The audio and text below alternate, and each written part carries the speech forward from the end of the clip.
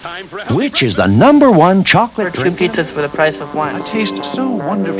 That's a spicy meat. What we're doing through this Good Food Purchasing program is building transparency in, because as the new wave of school food service directors have come into their positions, they're asking a lot more questions about the food that they're buying.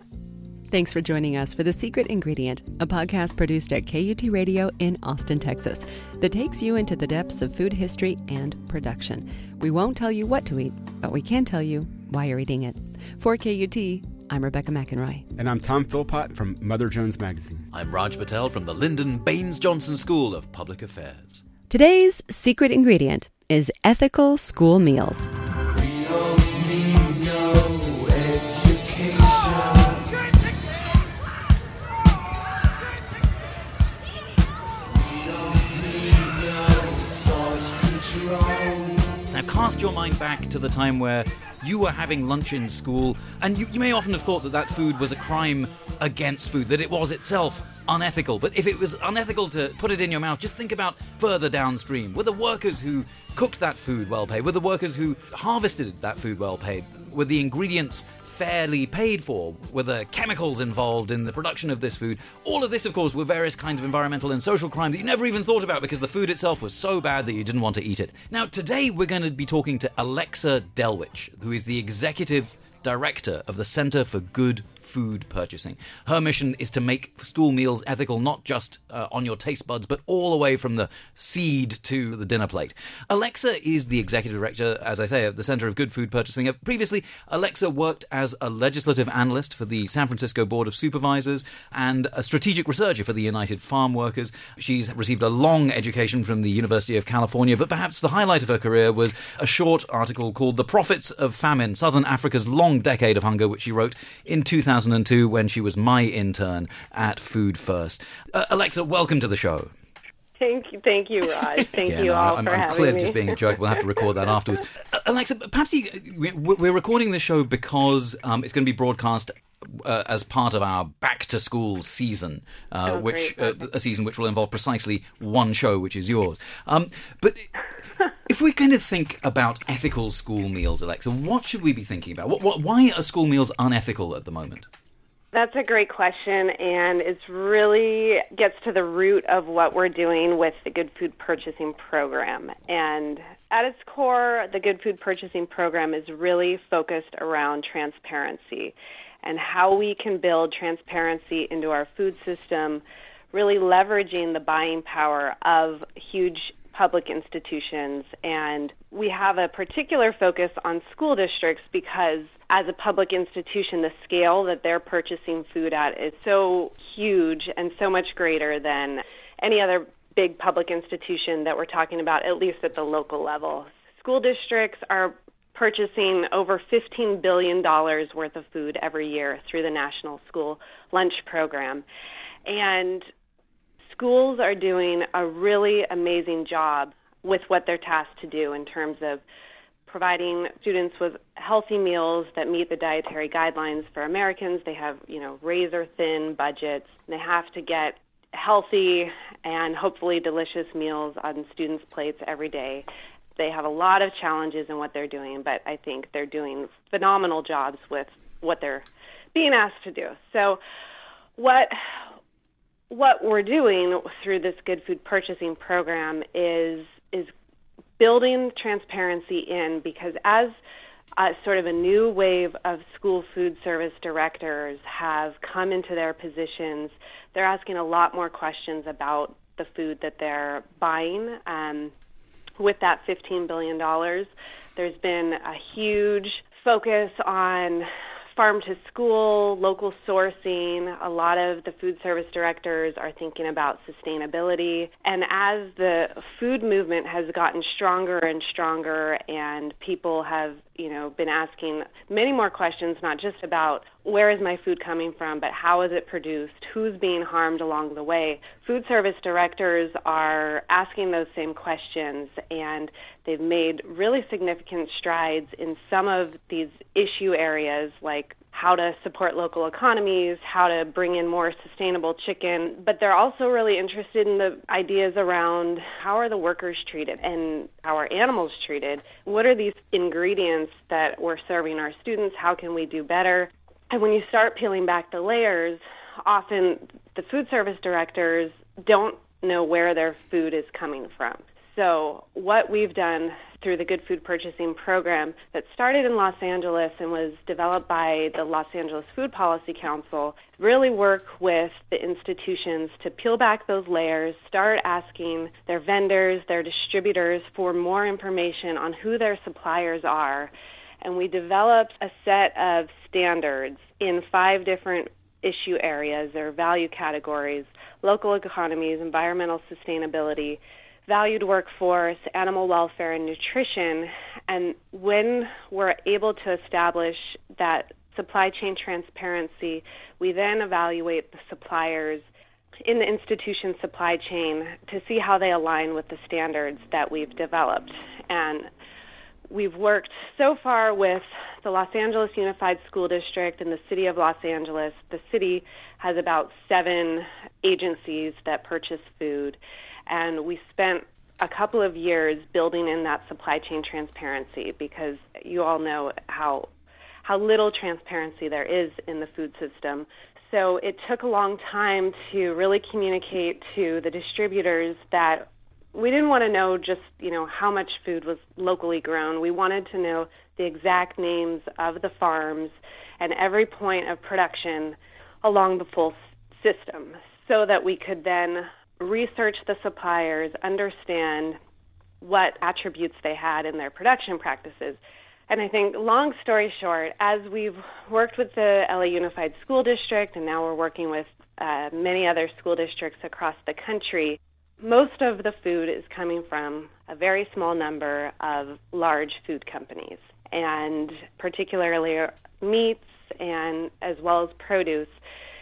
It's all coming from, just a handful of large companies, many of whom, have fairly egregious track records in terms of sustainability, worker welfare, animal welfare, and, the treatment of smaller contract growers in their chains.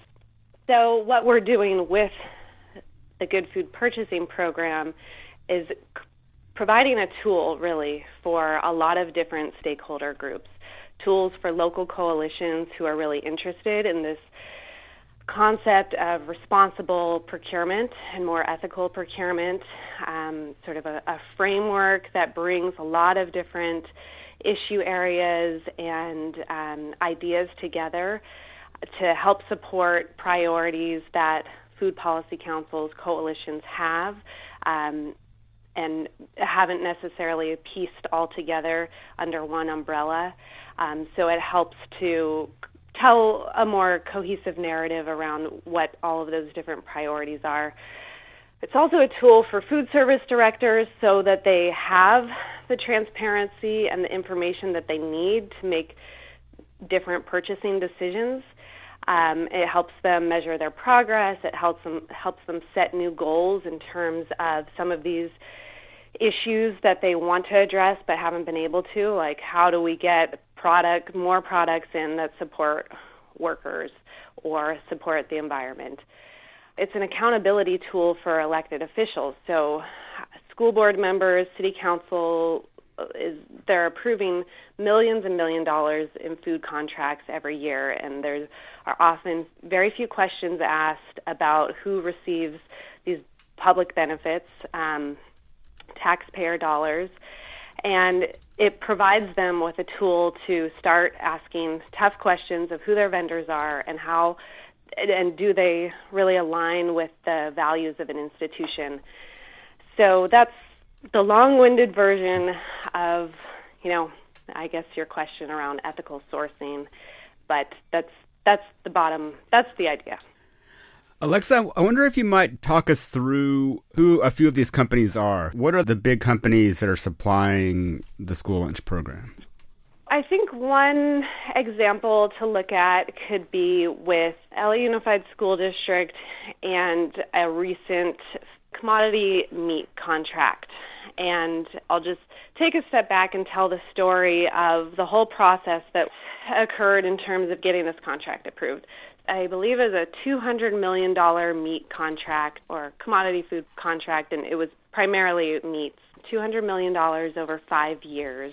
And the district's charge that they incorporated into the request for proposal that they issued to vendors was that they're participating in the Good Food Purchasing Program, and they want to be recognized as a 5-star good food provider.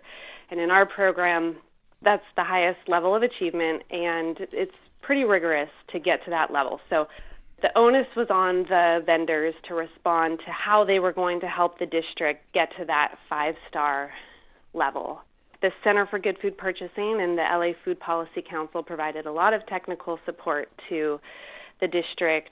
And one thing I should also note is that sort of a breakthrough that occurred in this proposal process was that the Good Food Purchasing Program was weighted almost equally to price, which is unheard of. Typically, price is the only consideration in these massive contract processes. So we thought that this was going to be a new day for how decisions were made. So fast forward, I think it was we helped the district with this process for close to a year. Then finally, the Food Services and Procurement Division recommended the vendors to the school board. And it was the same names that always pop up. For turkey, it was Jennie-O. For chicken, it was Tyson and Pilgrim's Pride. And, those are just a couple of examples of the meat companies that are serving the majority of school districts with turkey, chicken, and those are two of the animal proteins that are most frequently purchased by school districts. So what happened next was pretty interesting because I think it shows how the power of having both elected officials and community members and coalitions, cross-sector coalitions involved in these procurement processes, because 5 years before this process, the district had a decision before them to approve or not approve a chicken contract for Tyson. And one of the school board members, he's now the board president, Steve Zimmer, took a stand when he was making the decision whether to approve the contract, and he'd done his homework and had done a lot of research on Tyson, and he said, I can't approve this contract. I know that there's some really egregious, I know that Tyson has a number of complaints against it, tons of violations in terms of worker health and safety. There have been fatalities. So he fought to try to overturn the contract. He was unsuccessful in his efforts. And then flash forward 5 years later, there was a coalition of organizations engaged in Los Angeles that they were aware that these RFPs and these contracts were going before the school board. And when they saw that the decision, even though the district had adopted a really cutting-edge, progressive food procurement policy in 2012, the same decisions were being made in terms of who the vendors were that were going to benefit from, these multi-million-dollar food contracts. So a coalition of organizations mobilized, and it was led by the Food Chain Workers Alliance, and it brought together animal welfare advocates, sustainability advocates, public health, school food. There were parents and teachers and students involved. They worked hand in hand with the school board to say, we want something different. We understand that there are tremendous constraints that the district's under, that they're buying $60 million worth of chicken over a 5-year period. It's a huge volume. Not very many producers can actually meet that large of a demand. I mean, there's a reason why some of these companies are working with so many of the school districts. They're big and they can meet the demand of the districts. But, the coalition focused specifically on Tyson and Pilgrim's Pride and the chicken contract because, while there may have been other contracts that they weren't happy with, they had to focus their efforts somewhere. And to them, the chicken contract was sort of the poster child of what they wanted to see done differently. So this coalition really pushed back, and because of the advocacy that they did, they sent in many letters to school board members, superintendent, food services, talking about their concerns around all of these issues, the contract growing system for poultry farmers and the cycle of dependence that they're under with the system, EPA violations, OSHA violations for workers. I think they documented 11 fatalities over, like a 7-year period in Tyson's supply chain, animal welfare issues, some exposés that had recently surfaced around how chickens were being treated, and also the issue of antibiotic overusage. So all of this information was communicated to decision makers within the school district, and ultimately the contracts were pulled. It was a really complicated multi-month process where the district pulled the recommendations for the vendors and reissued an RFP. And end of story, it was probably a 2-year process, but about a third of the contract has now been approved, and it was approved to a vendor named Gold Star Foods. They're one of the largest school food distributors in the western U.S., but they were approved to serve the district or source about, I think, $20 million in poultry over the next 5 years, and they're specifically tasked with buying 100% chicken produced without subtherapeutic antibiotics. It's basically all of the commercial chicken that the district will be buying over the next 5 years. So Gold Star is a company that a number of members of the coalition had worked with. They felt like the distributor really aligned with the values that were embedded within the Good Food Purchasing Program and were supportive of this particular vendor working with the Food Services Division, coalition members, and the school board to try to create a new model for how chicken would be procured and served to students. When you talk about this idea of transparency, how much of that translates to the consumer of the product? Like, how much do children know about what they're eating? How much do parents know about what their kids are being served? And also, what motivates these companies besides activism to change their behavior and change course? A lot of the school districts are, as I mentioned before, this wave of farm to school has really taken hold. I was at a farm to school conference a couple of months ago, and I think there were 2,000 people there. Many of them were food service directors. They're doing really amazing work, and what's been really interesting to learn, though, is how much they're doing to change the way the school meal system works, and really how innovative so many of them are being. But they're not getting very much credit for what they're doing, and so the reason that we've gotten a lot of interest, I think, from food service directors specifically is because, they're really focused on the values, and their values around, all the issues that we've been talking about.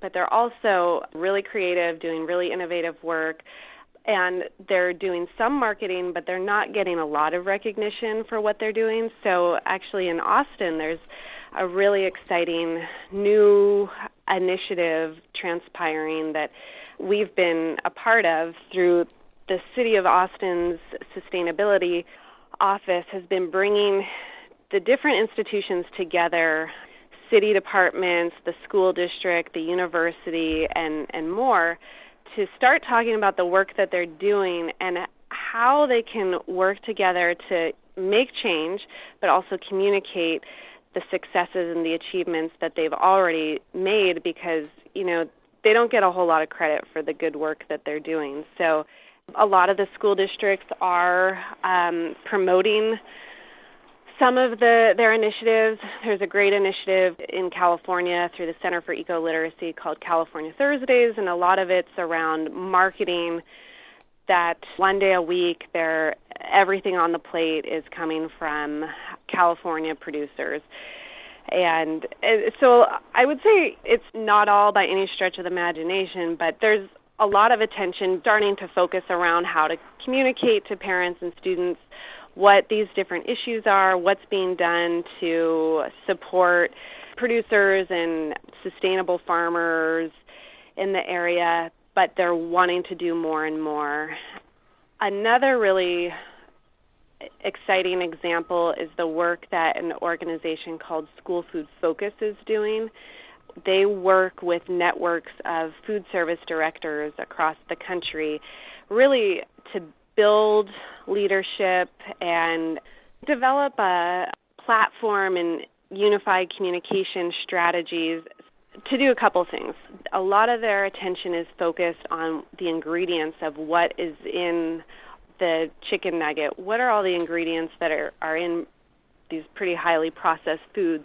And they work with the food service directors to identify what needs to change so that they feel proud of the food that they're serving their students, and it's as clean label and healthy as it can be. So they work with the food service directors to develop some clear standards for what they want to see in terms of an ingredient list, and then they serve as sort of an intermediary between the manufacturers and the processors and the food service directors, but they aggregate the demands of the food service directors and have sort of a unified voice for the food service directors to get better products to their students. But I think a lot of this work is very behind the scenes, and if you weren't sort of embedded in this school food advocacy world, you'd never hear about it.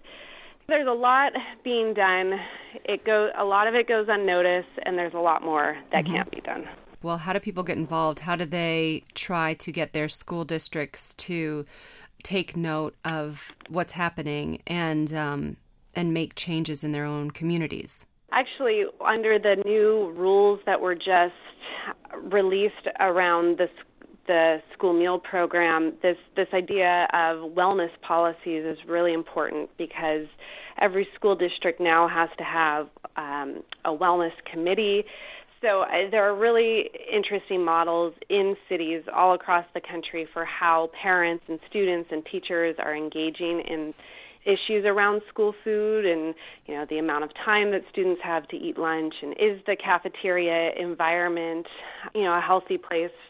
Are students given enough time to eat? Do they have water? Is it too noisy? So there are a lot of issues that can be addressed at the local level, but I think the real opportunity then is to unify all of the different activities and issues and challenges that emerge at the local level within each school district and develop a collective voice, both in terms of policy change and what schools want to see from their vendors. Alexa, the thing about the Good Food Purchasing Program is, as you say on your site, that it's kind of a certification program. Think LEED, you say on your website, but for food.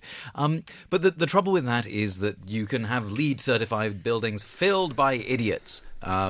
Goldman Sachs can have LEED-certified buildings. Raytheon can have LEED-certified. You can have LEED certification, but the context can still be fairly poor. And one of the things that I'm wondering, when you're talking about building coalitions for change, it's all well and good to have your 5-star kale, but if the wages of the people who cook the kale aren't very high, or if there's no way of doing anything good with that kale, then you've got mountains of certifiably good produce that food managers can feel good about, but don't necessarily end up in the bellies of children. I wonder if you can talk a little bit about, since we are thinking about school meals right now, about how it is that the sort of 5-star purchasing policy stitches in with other challenges that all school districts face, like, for example, wages for workers in kitchens.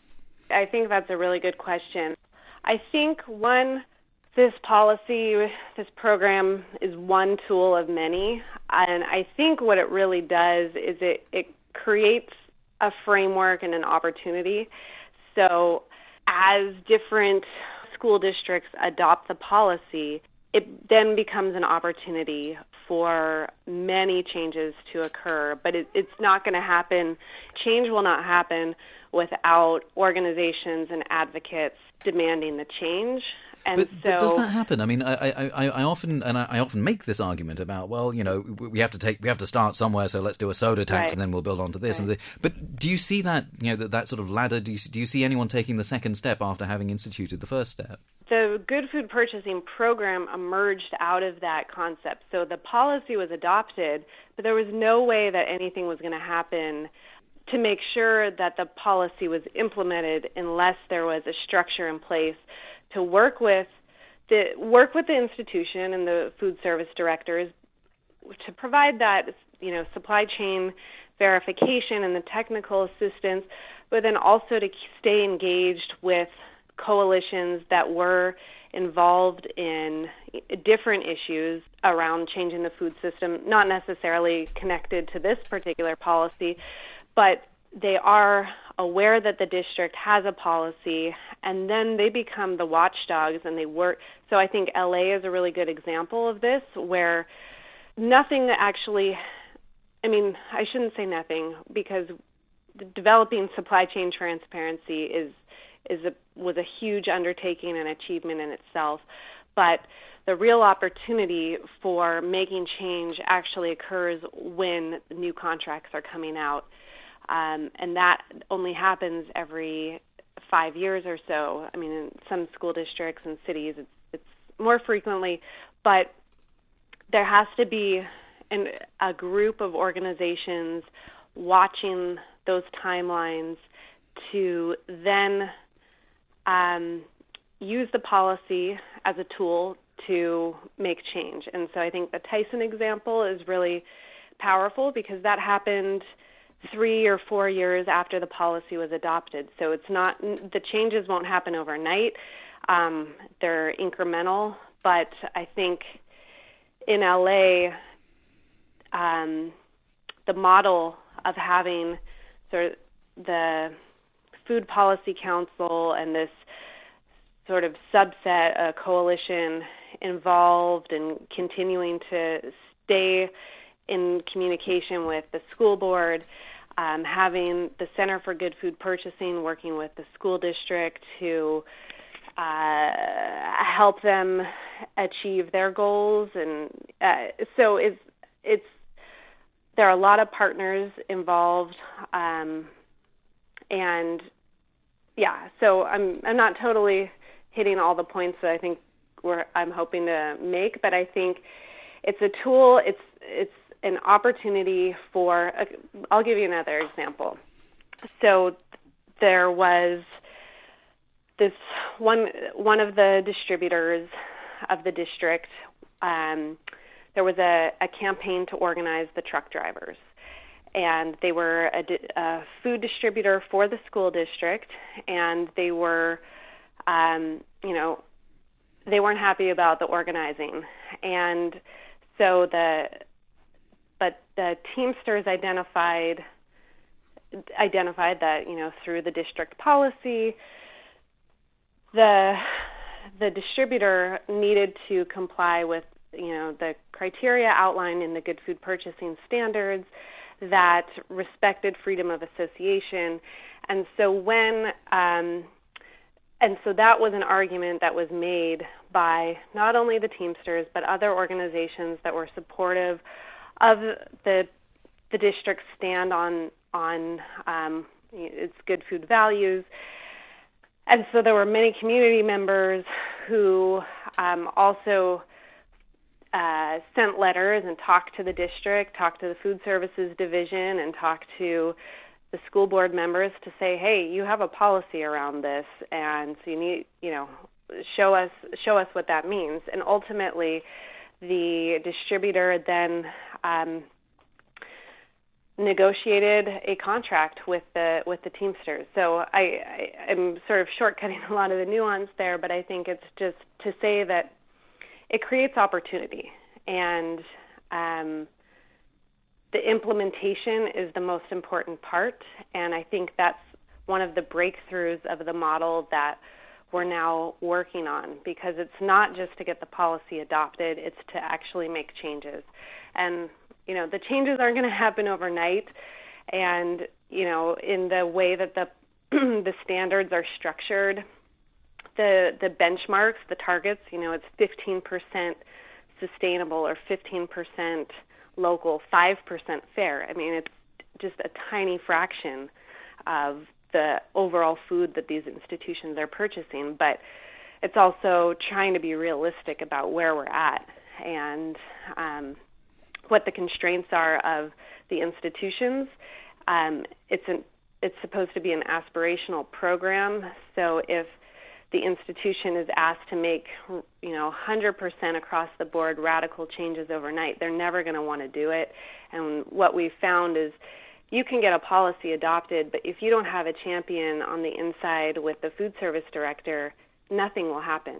And so it's really about cultivating leaders from within while having advocates on the outside supporting the district, supporting the food service directors, helping them however they can achieve their goals, but also to be there as to monitor the process and to push back when they're not seeing changes being made. So I think the focus is really around the implementation, because that's the only way that anything will actually change in terms of how, food purchasing decisions are being made. I don't know if that totally addresses what you were asking. Well, let me keep pushing in the same direction. So my understanding is that across the country, school lunch administrators have something like $1 or maybe a dollar and a few cents from the federal government to spend on ingredients. So we're like you said earlier in the talk, we're talking about very, very tight budgets. Yeah. And so it didn't surprise me at all when you said that Tyson and Pilgrim's Pride, which are two enormous meat companies, Pilgrim's Pride is owned by a Brazilian company called JBS, and I think JBS and Tyson are the two biggest meat companies in the world, and they probably control something like a third of the U.S. poultry market, and also huge chunks of beef and pork as well. And it doesn't surprise me that these companies step in and get this money from school districts, because they know how to churn food out very, very efficiently by, squeezing their workers and their suppliers all down the chain. They know how to profitably squeeze out cheap food. And so I'm wondering, with all these tools that you have in place, are these tight budgets a limit? And do we need to see some kind of social movement activism around raising the federal school lunch budget? So Where are you with that? We are in the very early stages of where we want to be. There is no way that we can make the changes that we want without higher reimbursement rates for school meals.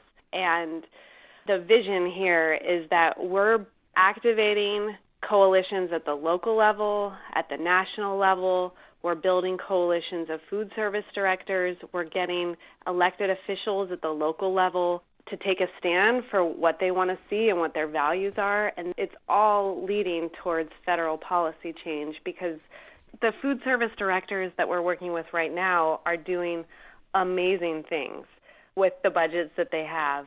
But even the school districts that are seen as the leaders across the country, Oakland Unified School District is phenomenal, but still, there's a limit to what they're able to do, and eventually they plateau without higher reimbursement rates. So the concept here is really that the local work, the local advocacy, the local unity is what needs to lead to national federal change. So it's a process of building leadership towards that end goal. I mean, it's not an end goal, but it's a much bigger goal than just, school district by school district. It's networking the school districts and all of the partner organizations locally and nationally to have that collective voice. Alexa, this might not be your focus at all, but I'm wondering if you might be able to address food waste in the school system. Not only looking at what kids are eating, what they're purchasing, but what kids are eating and what's being thrown away. Is there any focus at all on trying to increase quality and reduce waste? I would say with the food waste and with all of this, there are organizations and efforts that are leading the way on all of these issues. And what we've tried to do is bring it all together under one framework, but really point to the leaders who are not leading any of this. I'll give an example. There is a lot of work being done around food waste. I think in plate waste studies and identifying, 20% of the food is, it's a pretty high, and I don't know the exact number of how much food is actually being thrown away. And so that's, I think, another federal policy opportunity, and a lot of the food service directors want to change the issue of offered versus served and not being able to receive reimbursements unless they give the students, the number of items on the plate that they have to give in order to get the reimbursement. So I think there's definitely work being done to try to change some of these policies that lead to food waste. And then locally, a lot of school districts, cities are trying to address the plate waste issue. In our standards, there are ways that an institution can get more points for implementing food waste, but we're by no means leading anything around that. But we do encourage it. And one thing on that I was going to say, another constraint that some of the school districts have is that they're buying so much food and they have so much food left that they want to give away through, the Good Samaritan law, where they can give away the leftover food and there's no liability in terms of food safety issues or what have you. But they have so much food that many of the food banks and the food pantries don't have the capacity to deal with the volume, and so there are new nonprofits springing up to try to deal with the distribution challenge of actually dealing with all the food waste that's coming from multiple schools in a city. Alexa, as children go back to school and their parents worry about what it is that children are eating and worrying beyond that about the system that supplies the food that the kids get to eat, what are the sorts of things that concerned parents need to be doing to be part of moving towards something a bit more sustainable and more just? There are a number of things that I think a parent can do that range anywhere from talking to the cafeteria manager or the food service manager at their school, talking to the principal about what's important to them, sending letters. They can join wellness committees at the schools. They can ask their school board members to develop and adopt a policy around values-based procurement. They can join a food policy council. A parent who has the ability to spend time on a food policy council, they can ask a food policy council to start working on these efforts. I think it's a matter of communicating that these issues are important, either to the school board, to the wellness committee. Getting involved with a food policy council is a great way. And we actually have one of our really fabulous partners, Real Food Media, will be launching a new website around how parents and students and teachers and advocates and cities across the country can get involved in campaigns around good food purchasing, because it's a really exciting moment and opportunity to bring together parents, students, teachers, elected officials, and also advocates at the local level, and connect up with sort of a national movement around changing the way school food works. Let me just squeeze in one more question, and that is that I noticed from your website, which we'll have a link to on our website soon, that you participate there in LA in the Meatless Mondays program. Mm-hmm. And I wonder if you can talk us through how that's gone over with kids in the cafeteria, and if you're using that as a sort of way, if there's any educational opportunity to talk through the sort of sustainability of meat production, the way meat is produced in the United States, and things like that. From what we've heard from the Food Services Division, they didn't get any complaints about the change that they made. The Humane Society actually does a lot of marketing and programming and education around Meatless Mondays. We haven't done it per se, but Humane Society is working with a lot of school districts across the country to get the message out. And I think that some of the other animal welfare organizations that are working on the campaign and organizations that are focused on more sustainable, less meat, better meat, are definitely working on those marketing strategies, but I think there's still a lot of opportunity to tie it into the classroom and the cafeterias, and the same is true of all of these different issue areas. There's a long way to go, but I think the cafeteria is the best place to start because students, of course, want to know that the food that they're eating is healthy, but I think when you start talking to them about how workers are treated, how farmers are being squeezed, how the animals are treated, and what the impacts are on the environment. I mean, that's the social justice and environmental justice issues are really what get students fired up. So there's a huge opportunity now to take what all of the policy advocates and the wonks are talking about around procurement, translate into, real talk that students are going to be the ones who really take this to the next level. And, if they don't like what they're eating in the cafeteria because there are these radically new menus coming out with sustainable products that it doesn't taste good and they don't want to eat it and they don't know why the changes are being made, then all the work we're doing behind the scenes around procurement is for nothing. So it has to be this multifaceted approach where everyone is a part of the change.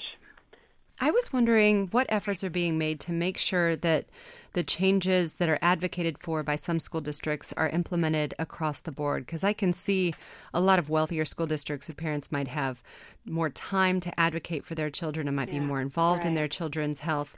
They'd have time to make these changes, and there would be great food systems in some of the higher income schools, and low income students would get this subsidized crap that nobody wants to eat. So, what are the efforts in that area? That's a great question, because I think that's what is often seen with school districts is exactly what you just said. Our focus so far, we're young, but it is really an equity focus. So the school districts that we're focusing on at this point are the largest ones across the country, but they're also, they have the highest rates of students eligible for free and reduced price lunch. So it's both in terms of scale, but it's also around equity. I think just in terms of our capacity, we can't work with everyone to get the policy and the program implemented. So we're really trying to focus on scale, the equity issue, and then also where there is internal buy-in and leadership. How did you get involved in this project? I was the managing director for the Los Angeles Food Policy Council, and one of my focus areas there was around procurement, and I was the staff person for the working group that developed the Good Food Purchasing Policy, where we brought together a lot of different stakeholders with expertise. We had labor experts and sustainability, animal welfare. We had big food buyers, small food buyers, farmers, distributors, processors, everyone kind of at the same table developing a shared vision, and the Good Food Purchasing Policy is what emerged from that multi-year process. And I was interested in procurement because I was really interested in transparency, largely because of the work that I did at the United Farm Workers and just understanding how complicated the system was and how many layers there were, and subcontracting, and no one knows where their food is coming from, the good or the bad. And what I was really interested at the United Farm Workers was, you can't go to a grocery store and know that this head of lettuce is produced and harvested by workers that receive health care benefits. There's no way for consumers to make choices without any transparency. So that was really what led me to focus on procurement at the Food Policy Council. Cool. And you have a kid who eats school lunch? He is only 2, so he will eat it, but right now I'm just trying to get him to eat some vegetables. So, Alexa, I want you to know that the whole time we were talking to you, Raj and I were devouring a little thing of French fries that Rebecca pushed our way. And over on her side of the table, she was eating falafel and hummus and this lovely... I tried to push it more toward them. Yeah, she tried to... And they were like, no, don't get... No. We want the fries. We want the completely fries. fixated on the French fries, which we have now demolished. And I got to say that your man Raj, your mentor... did most of the damage. They were artisanal French I would fries. have fully contributed. All in all, it's just another brick in the wall. Alexa Delwiche is the executive director of the Center for Good Food Purchasing. You can find more information about her work, along with more on school food purchasing here in Austin, at thesecretingredient.org. On the next episode of The Secret Ingredient, Raj Patel, Tom Philpott, and I will talk with James Beard Award recipient Anna Lappé about spin in the food industry and what she's doing to combat it. Also, congratulations to Raj Patel, who will also be taking home a James Beard Leadership Award this year. Raj, we are so lucky to have you here in Austin, and so lucky to have you host The Secret Ingredient. Congratulations. Be sure to subscribe to The Secret Ingredient on iTunes, and please leave us a review while you're there. It really helps us out. Our engineer is David Alvarez, who also helped edit this show, and thanks to our wonderful intern, Shelby Hicks, for all that you do to make it happen. For KUT, I'm Rebecca McEnroy, and thank you for listening.